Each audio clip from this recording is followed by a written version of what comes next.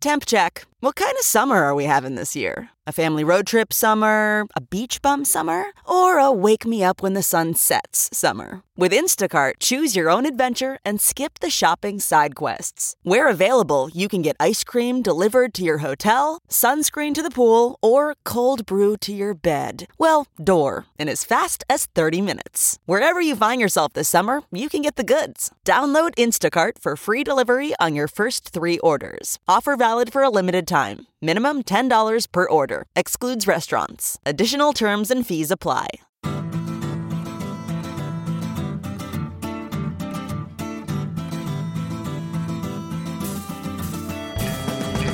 Welcome to the Sinica Podcast, a weekly discussion about current affairs in China. We're coming to you from the pop-up Chinese studios here in Beijing. I'm your host, Kaiser Guo. Jeremy Goldkorn is on holiday in South Africa this week, and he'll be checking in with us with an audio postcard from Africa. Joining me again this week is Bill Bishop, a tech entrepreneur, prolific blogger, and my favorite guy to follow on Twitter for all things Chinese. How are you, Bill? Great, thanks, Kaiser. I'm also really pleased to welcome Will Moss, who writes the blog ImageThief.com, one of my big favorites. Will is currently on sabbatical from his regular gig at a big PR firm, where he's a director in their corporate practice, and he's working on his Mandarin right now. Say hi, Will. Hi, great to be here. Hey, so today we're going to be focusing on a couple of things. First off, are we witnessing a thaw in relations between Beijing and Washington over China's apparent willingness to support sanctions on Iran over nuclear weapons development? We're also going to talk about China's views on Iran, the complexities of Beijing's relationship with Tehran, and we'll talk a little bit about the Treasury Department's possibly related decision to delay a pronouncement on whether to label China as a currency manipulator. Next, we're going to move on to a discussion about the latest scandal to rock China involving a number of illnesses and deaths among infants and toddlers that appear to be related to bad vaccinations. And we'll tap Will's expertise as a PR man to see whether China has actually learned anything from the tainted milk scandal that broke in 2008 and brought an ignominious end to one of China's largest dairy producers, Sanlu. So, welcome, guys. And let's just jump right in and start talking first about Iran. It's probably wrong for us to look at the China-Iran relationship chiefly through the lens of the impact on U.S.-China relations, but that's exactly what we're going to do here anyway. So let's lay out quickly, Bill, why don't you take a whack at this, the context of this, the backdrop of Sino-American relationships, since September when Obama was here? In terms of what appears to be a rise in tensions in the U.S.-China relationship? That's the background that we're all talking about Iran with, right? Right. There's certainly been more obvious points of tension in the U.S.-China relationship over the last few months between the weapon sales to Taiwan, the Obama's visit, which seemed to be less successful than was hoped, the pressures over the valuation of the renminbi and Google. And I think it, at least in the press, was played off as there's this big freeze and there's big problems in the U.S.-China relationships, which clearly there were tensions, but when have there not been tensions? Right. Sort of ebbs and flows. So here we'd float in with a big pile of stuff to deal with. But there seems to be this sort of established media narrative now that things have been really rocky and that things may be sort of on the way to release over Iran and Hu Jintao's upcoming visit to the United States to attend the nuclear summit in D.C., right? Well, I think the choice of words there is interesting, the word narrative. I think it's always helpful to take a moment and consider where there might be a difference between what the consensus-driven narrative in the media is and what the actual situation might be. The press coverage over the last few months has been pretty negative, turning around a bit in the last couple of weeks. So there's this sort of burst of sunny optimism around, Hu Jintao's upcoming, right? Exactly, the nicer weather and Hu Jintao's upcoming visit to Washington. I always thought it would be interesting, to kind of know where the real baseline in this relationship is and see how much these chills and thaws actually move the baseline of reality compared to what gets reported in the media. But it's hard to know. Yeah, I wonder, too, whether we're not setting ourselves up for possible disappointment here. When we look at China's relationship with Iran, they're in a tough spot. Iran is an important strategic partner for China. Is China going to ratchet up sanctions in hopes of currying favor with the U.S.? Well, I think if China decides to go along with pretty tough sanctions on Iran at the UN, I think part of it will be to go along with the U.S. The part of it will be to avoid an Israeli attack, which could cause all sorts of havoc in the Persian Gulf, which would be very destabilizing China's economy So if it ultimately, cuts off oil. either way they go, it's about defending oil interests. Well, I think there's plenty of issues that they have to deal with, and of course, oil is pretty important. The Times of London had a story a couple of days ago out of their Tel Aviv bureau that in last month, an Israeli senior intelligence guy came to Beijing to brief China on its most recent intelligence about Iran's efforts to enrich uranium. Apparently, someone is in town this week or next week, again from the Israeli military or intelligence, and then a Chinese general went to Israel to look at the Air Force to be briefed on what they could do. So I think Israel is trying to tell China, look, if there aren't real comprehensive sanctions with a bite, there's a pretty high likelihood that we're going to attack. This is interesting. First of all, I think it's worth pointing out that I have no qualifications whatsoever to discuss this issue in any kind of substantive way. But I'll look at it from my area of expertise, which is as a communications person. And China has always been very, very aware of the symbolism involved when it takes international steps. Certainly aware of the symbolism involved in things like sanctions and actions taken by the United Nations. And historically, it's been very cautious about doing this. And it seems to me if there was a real nascent threat that back channels would be the much preferred way to handle something like this rather than sort of breaking with what's been a tradition of a hands-off approach with regards to many of these international affairs. I think for China, it's probably sanctions are the least bad choice.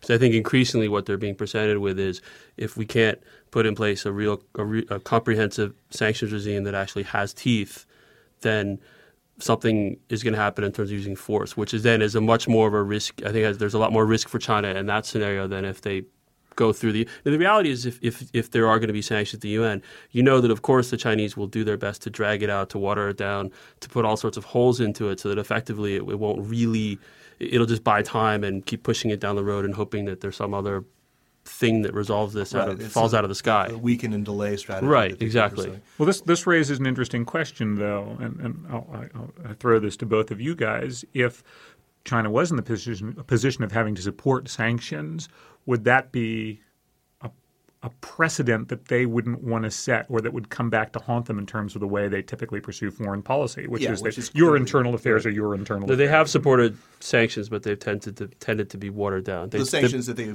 supported last year were they did not include petroleum. They did not include It was just about dual-use devices. It was symbolic, right? Dual-use technologies and about weapons, right? Right, and certain things like they abstained from the 91 vote over the first Iraq War. I guess as part of a deal with the U.S. where the U.S. restarted some certain relationships post Tiananmen Square. But an abstention is so a different animal. But you can still get the U.S. or the U.S. in the West or the U.S. and Russia in the West can get sanctions approved through the UN Security Council just so long as China doesn't vote against it. Doesn't veto them. So that's sort of their way of saying, we didn't really vote for them, but go ahead and make it happen. Bill, how is this being reported in the domestic press? Is there a lot of attention? Is there a lot of ink actually devoted to Iran at all? I've looked for it, and I have not seen a lot in the Chinese press. Right, is that surprising to you, or is that normal? I mean, well, I think from the Chinese perspective, right? I mean, sort of what Will was talking about, the whole PR, sort of the image projection and the communication strategy. There's the external communications, there's the internal communications. I think China probably doesn't want to talk too much about what might happen in Iran in case they have to cut some deals, and then how do they explain it to the domestic audience and potentially look weak or look like they somehow were forced into some sort of a quote-unquote concession from the U.S. or the West. I wouldn't be surprised at all to see domestic coverage of that kind of thing downplayed, and as and when there was an actual development, I'd be very, very interested to see how it was presented to domestic audiences and how the Chinese government framed it. They seem to be actually sort of preparing people for the inevitability of acquiescing in some sort of sanctions. It's a question of how much teeth this is, how many teeth. But I think the point of these Israeli visits has been, if they're as reported, is to clearly make the point to China that we're not screwing around and that you need to understand that we have a certain time period within which we're willing to pursue the diplomatic avenues, but that if after a certain period of this certain deadline we still don't have sanctions that are working, all bets are off. Right. And that could have potentially a very deleterious impact to your position in the Middle East and your economy. Back in February, I passed around, I don't know if you guys saw it, a report from the International Crisis Group. It was probably penned by their main rep here, Stephanie Albrandt. Yeah, Albrandt. I always want to say Albright because but Stephanie is a very, very, and she's an excellent writer on especially on Chinese foreign policy related things. She's done some great reports on China and North Korea. This one on Iran is particularly good, I thought. And one of the things that she suggests, and she's repeated this in interviews that she's done with CNN's Jamie Fleur-Cruz and other people, that China just sort of is instinctively averse to sanctions as a blunt instrument of foreign policy. And it's especially so when we've got so many interests, when China has so many interests tied so closely to Iran. Let's just for the listeners review what some of those are. I mean, obviously China is a major importer of Iranian oil. I think that the latest figure that I saw was about 11.4% of total oil imports are from Iran. China imports about 52% of its total oil consumption right now. And so I've seen the figure go as high as 15.5%. Interestingly, though, I think Reuters reported recently that just in the first 2 months of 2010, in January and February, there was a significant decline in oil purchases from Iran. A lot of the experts that Reuters interviewed were quick to point out that this was not a trend necessarily, that this could be an aberration. And one of the traders that they interviewed said that he had been under no political pressure to reduce imports from Iran. But what do you see in all this? Do you think that China is willing to sort of jeopardize a major source of oil to? Well, clearly they seem to be trying to diversify their sources of oil as any rational actor responsible actor would do. I mean, and there have been reports that the U.S. and Saudi Arabia have promised China increase in oil from Saudi Arabia above and beyond Saudi Arabia's OPEC quota in the event that something happens with their supply from Iran. So I'm sure there's lots of stuff going on that we don't know about where China is on its own and then with help from people trying to convince or countries trying to convince China to get on board with sanctions that your supply of oil will be relatively unscathed. I'm going to go way out beyond my area of expertise here and just venture a question based on this, which is even if the U.S. and Saudi Arabia have vouchsafed for a relatively uninterrupted flow of oil to China, what impact on global oil prices would there be if Iran's oil went off stream? Because that's going to have a big impact here and everywhere else. Chinese government subsidizes oil, but that would be a substantial bill. The implicit idea right now, I think, is that if we do impose restrictions on Iranian oil exports, there's going to be a lot of pressure on the other Gulf states to increase their production quotas to keep oil prices down. And the alternative scenario is in the event that there's an Israeli strike or set of strikes that then leads to a much bigger conflict within the Persian Gulf and potentially disrupt shipping, which is I think Iran will do, then the oil spike is going to be much larger than a sanctions-driven oil spike. Yeah, but that is quite a fuzzy calculation. It's a might happen against a will happen. That's why oil is probably up around $90 a barrel. I mean, a lot of this you got to remember. I mean, the oil market's very smart. A lot of this is actually probably already somewhat priced into the market. Anyway. And then, frankly, I think if they were just sanctions versus an Israeli strike, you'd probably see the price of oil come down. Probably so. Because you'd lose some of that risk premium in the price of oil. Exactly. Just from a pure strategic point of view, when you're playing the sort of strategic triangle game, it's a game of sort of jockeying for position. And the worst position to be in any permutation of the strategic triangle is pariah, right? When you have two hostile actors who are allied against you. The best is to be pivot. And it seems right now that China is in that position, pivot, where they're in a position where they can extract concessions from both the United States and from Iran. Why would they willingly give that up? Is there a compelling logic that says, look, I'm not that scared of an Iranian bomb or an Islamic bomb. I have a booming trade with Iran. They're a great export market. That's why the recent exchanges with Israel are interesting, because I think that's may very well be what China is doing and trying to play what they see to have where they think they have a lot of leverage.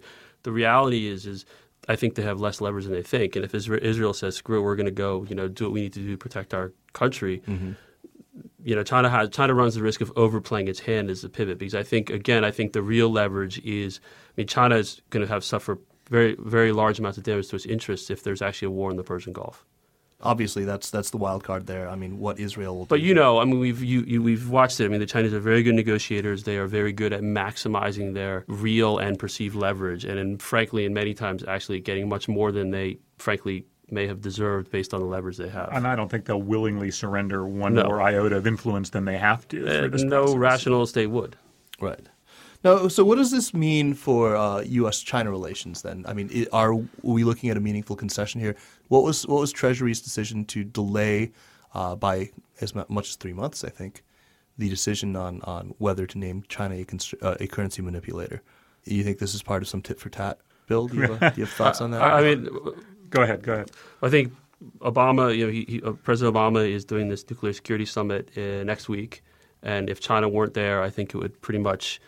It wouldn't destroy the summit, but it would certainly make it much less impactful. And I think there was no way that Hu Jintao was going to go to the U.S. if 2 or 3 days later he was going to be branded a currency manipulator. I totally agree with that. So whether or not this delay in the currency report is related, and the nuclear security summit is one of Obama's big. I think I don't want to call it one of his hopes for his legacy, but it's clearly one of his primary foreign policy goals. So that may be the only reason. It may also be about Iran. It may also be that give China a little more time, be quiet for 3 months, and maybe they'll do something on their own. Yeah, I mean, the answer is nobody knows why it was delayed except for the Right. people who delayed Exactly. it. I do think it was important for the credibility of the summit to ensure that China attended. I think it would have been completely empty without China's participation, and so there was a strong interest in ensuring that they'd be there. I don't think that would necessarily lead to a change in whatever conclusion is going to be drawn. I'm sure that might lead to a delay just to buy everybody a little bit of breathing room. We've seen that delay for breathing room before, though, prior to Obama's visit to China. He said that he wouldn't be meeting with the Dalai Lama until later. He'd sort of pushed the meeting back. And that's a pretty he common met with them diplomatic anyway, right? tactic. I mean, he met with them anyway, but how close events are in sequence to each other is also symbolic, and it makes a big difference to separate things in time. China will certainly watch how things the American government does are juxtaposed against things that it's doing with them and things that are important to its relationship with the U.S. It'll certainly watch that, and the U.S. government is sensitive to that. But moving things around isn't changing them. It isn't changing the conclusions, and what's going to matter is what the report ultimately comes out and says and what the Chinese government chooses to do or not do in the intervening 2 or 3 months. So what's your prognosis? What do you think is going to be happening? I mean, it's really anyone's guess. But About the renminbi or about what? No. That's a few months away still. But I mean, I think the most optimistic scenario, we're not looking at a very sizable revaluation anytime very, very soon. Not when there's this much spotlight.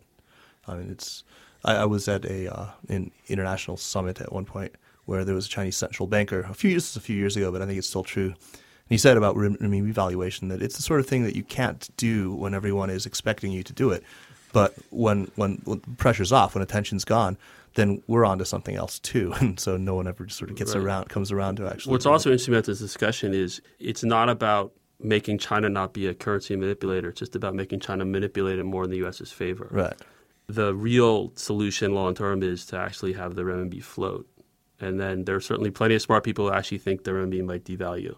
They're in the minority, but I think we've learned over the last 3 or 4 years that the general economics expert consensus tends not to necessarily be the right approach. So in terms of what's going to happen, I'd say max 3 to 5% revaluation maximum, because there are lots of problems that will happen especially around employment and stability in China if there's a revaluation.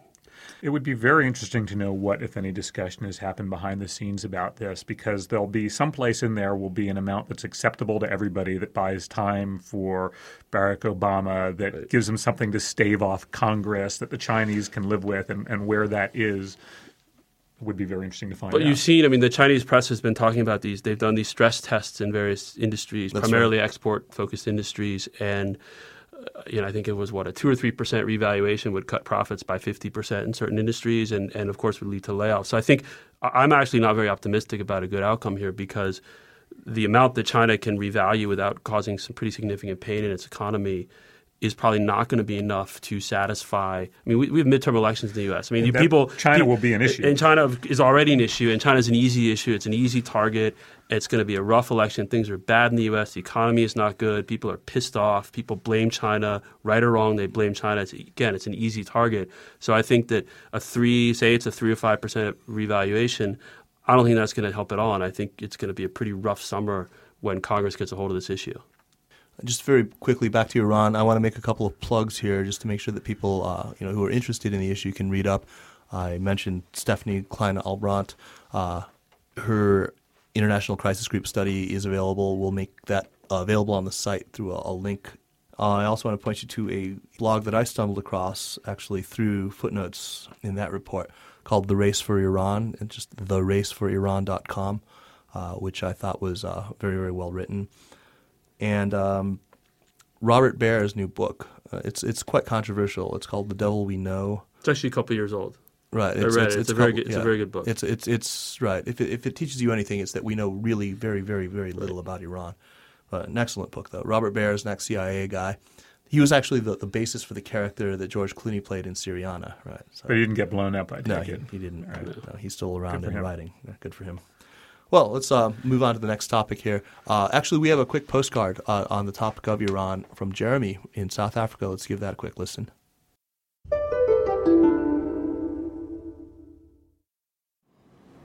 Hi, this is Jeremy Goldcorn with a postcard from Africa for the Seneca podcast. Behind me, you may be able to hear the waves of the Indian Ocean crashing into the east coast of Africa at KwaZulu-Natal. Today, I'm just going to speak about one simple thing, which is African and Third World attitudes towards Iran and its nuclear program. I think you'd be hard-pressed to find more than 10 people on the entire African continent who care whether Iran has a nuclear bomb or not. I think in South America and across most of Asia, you probably find similar attitudes. The neurosis, the worry, the fear about Iran having a nuclear bomb is confined to Western Europe, America, and Israel. There are not very many other people on the entire planet who care about it. I think that fact is worth bearing in mind when discussing China and its actions and attitudes towards the Iranian nuclear program. With that brief thought, this is Jeremy Goldcorn signing off from the east coast of Africa for the Seneca podcast. 再见.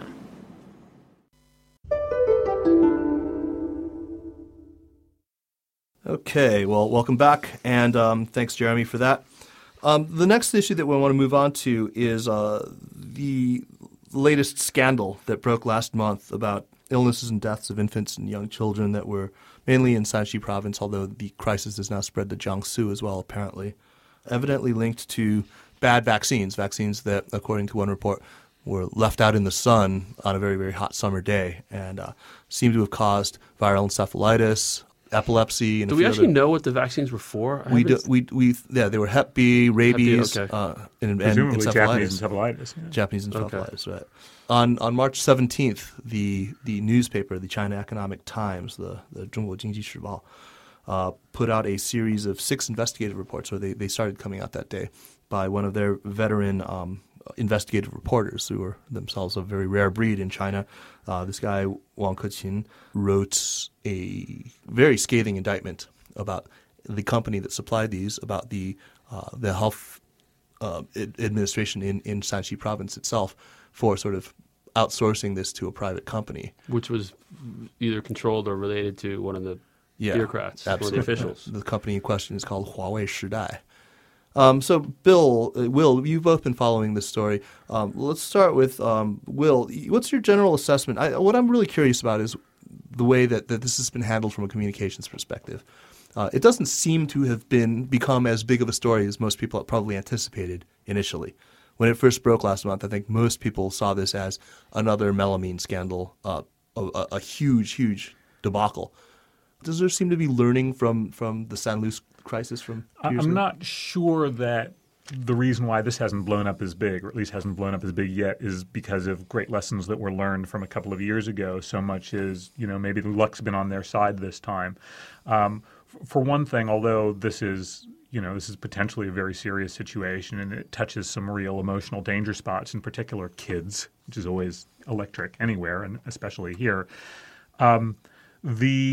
The milk thing spread and went nationwide very, very fast. And, that's something that affects virtually every family. Every family in the country is using milk products and is giving their kids milk if they have kids in the family.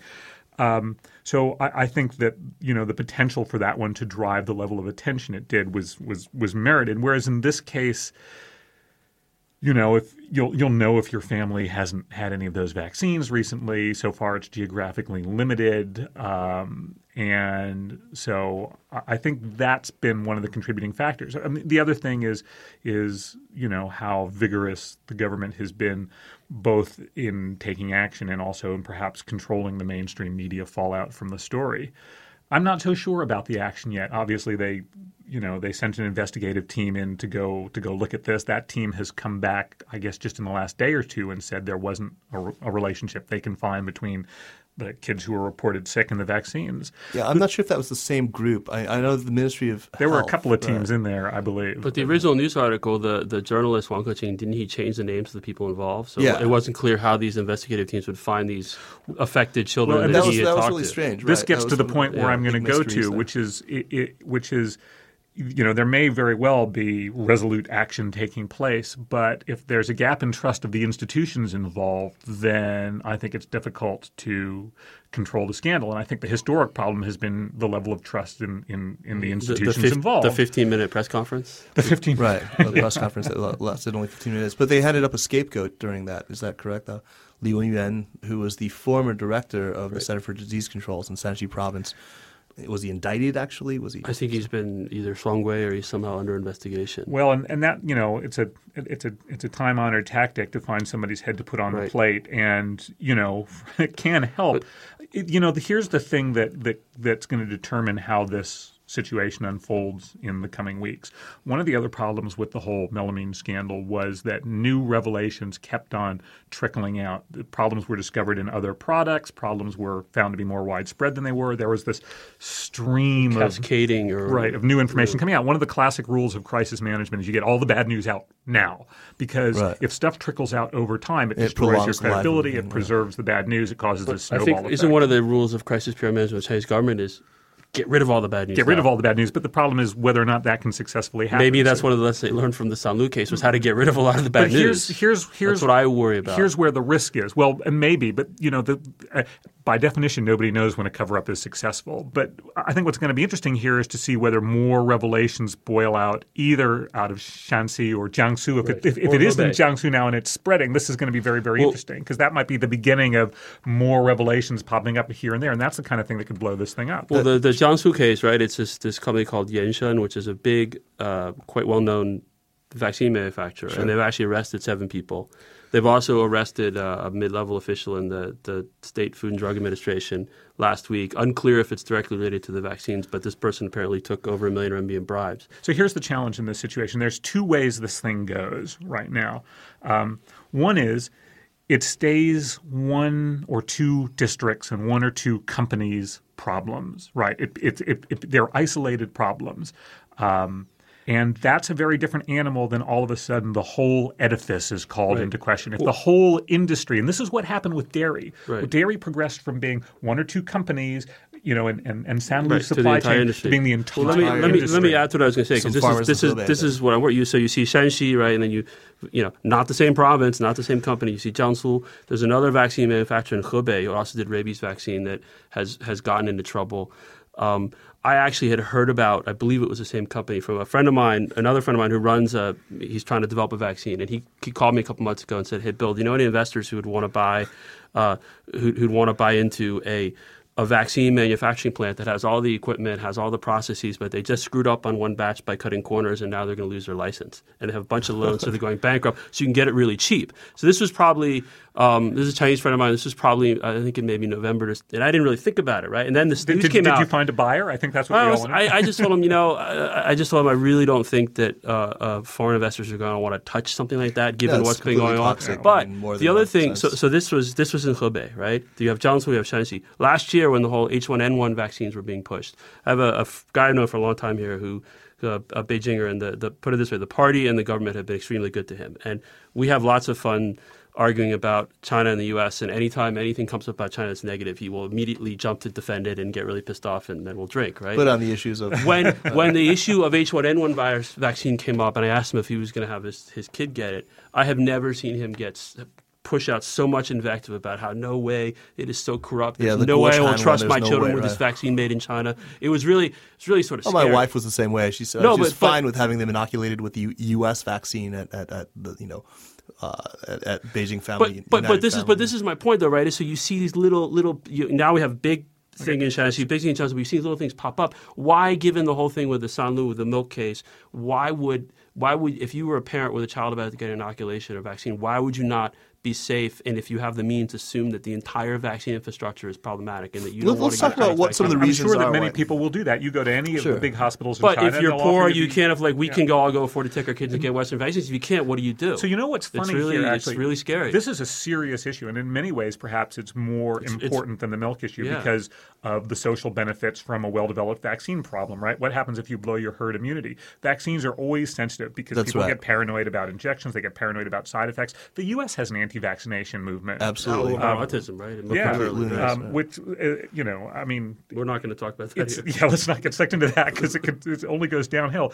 But this is, I mean, it's an emotional issue. You talk about the health of your children. If people do connect the dots here, if the whole edifice gets called into question, if people stop vaccinating their kids, you start getting serious public health ramifications. So the government has every interest to try to manage the situation. The question is whether it's managed by addressing problems with the system or whether it's just suppressed. Well, they executed the former head of the State Food and remember Drug that Administration, very and well. then They they sure put did. his number 2 in jail for life. And it looks one of the concerns is maybe the people who replaced them were less focused on fixing the system and more on the fact that this was their Well, their look, this opportunity. was a problem Right? I mean, that's that what I happened think a lot 3 of years people ago, worry 3 or about. 4 years ago. I mean, this was a 2006, 2007 problem. So it's an Right. institutional reform and it's an institutional But there's a trust. lot of Well, credibility hang with on a with second. the I want premier to on take that. this back a little bit and look at some of why are we facing these problems in the first place? It used to be there are two types of vaccines that are given in China. There are the type that are free and mandatory, and those are sort of type 1 vaccines. And then there are type 2 vaccines which are voluntary. They are not mandatory and they are paid. About 4 or 5 years ago, they decided to allow private contractors to take over the type 2 vaccination. This is something that an author that I like, George Lakoff, talking about in the United States, calls privateering. It's when a state sort of divests itself of something that it was normally. We in the U.S. would know nothing about that. Right, of course, right. No, I mean, it's the same thing that we have with like sort of private or drug companies doing their own testing instead of the drug administration. And then hiring people from the what a surprise! Hiring Yeah, people from the FDA, FDA to to work right. for them, approve it. I mean, we've seen issues in the U.S. Right. as well. It's or it's a very lucrative privateering industry. our There are a lot of military, opportunities having for Blackwater take over our there military. are a lot of motivations or incentives to cut corners and or buy approvals, whether or not you deserve them or not. Right, and so I think this US really sort of too. underpins the problem that we're talking about. I mean, Well, it this just is the opens it up institutional. to. This is the institutional trust issue at work, and that's a very, very big deal here. And it's not just limited to this industry. I think there's a real, people like to talk about the fact that there's a lot of trust in the central government, and I think by that people sort of mean the sort of top leaders have an aura about them. But institutions here, it seems to me, have often suffered from a trust deficit, and this causes real problems when you have situations like the melamine crisis or like this vaccine crisis, because these are the organizations that people need to trust to solve the problems and regulate the industries. And if that trust isn't there, you're going to run into real problems. Especially when it involves the health of your children. And that, I think, especially when it involves the credibility of the government, which has already made a big change at the State Food and Drug Administration because of previous problems. And so I think I certainly hope it's limited to Shanxi and Jiangsu, but I think even if it is, I'm not sure we'll ever know it is bigger because it's actually, I think, a much more sensitive issue than melamine. And so there's much more incentive to keep most of the news off the internet and out of the doesn't press. seem to have the legs that melamine had. I hope not. Well, Yeah, my watch sense is watch that, this space. Right. It can take time for these things to develop. But the other thing is, to what level have the control rods been dropped into the media reactor? And What do you mean in terms of just that's basically a weird metaphor. the directives have gone out saying do not touch this story. you'll take Xinhua coverage of this story, and that's it. and that's it, and so it'll be, it'll be interesting to see what sort of boils up around the margins over the next few weeks. It may, sometimes things die down. Things you expect to go fully radioactive will die down. And sometimes it's hard to tell why that's happened, why something catches fire emotionally or in the public conception. Sometimes in defiance of all attempts to control it. What Bill said is right. This is a potentially very, very emotional issue. It's kids, it's medicine, it's vaccinations. It'll be interesting to see where it goes. Yeah, let's really hope it's just limited to these 2 or 3 places. Yeah. The thing in Jiangsu, though, was a different problem than the one in Shanxi. Shanxi was about how they stored it. It wasn't refrigerated. The Jiangsu one is actually where they were 偷工减料is how they called it, where they were actually swapping out ingredients or taking out some of the stuff you really needed to make the vaccine have efficacy. That's right. You know what's interesting about the Shanxi situation? And then figuring out a way to get it approved anyway. Wasn't the story that they were put in a warm room because the stickers certifying them? This wouldn't stick. It wouldn't stick. In the refrigerator. The point was they had to prove that the vaccines were genuine so that people would trust them, and therefore, there's some vast and cosmic irony happening there. Yeah, that's totally inappropriate laughter right there. But actually, I think that's about all we have time for today. But thanks so much, guys, for coming in. I'd like to remind you that you can find links to some of the sites and stories that we mentioned in the podcast at http popupchinese.com/lessons/Sinica. While you're there, leave us a note or drop us an email at sinica@popupchinese.com and tell us what you'd like to hear us talk about, recommend some guests you'd like to have on the show, or let us know how you think we can make this podcast more useful to you. So once again, thanks to Bill and Will for joining me, and I look forward to seeing you guys again. And I look forward to seeing you all, listeners, here for another discussion of current affairs in China. I'm Kaiser Guo for the Sinica podcast. Goodbye.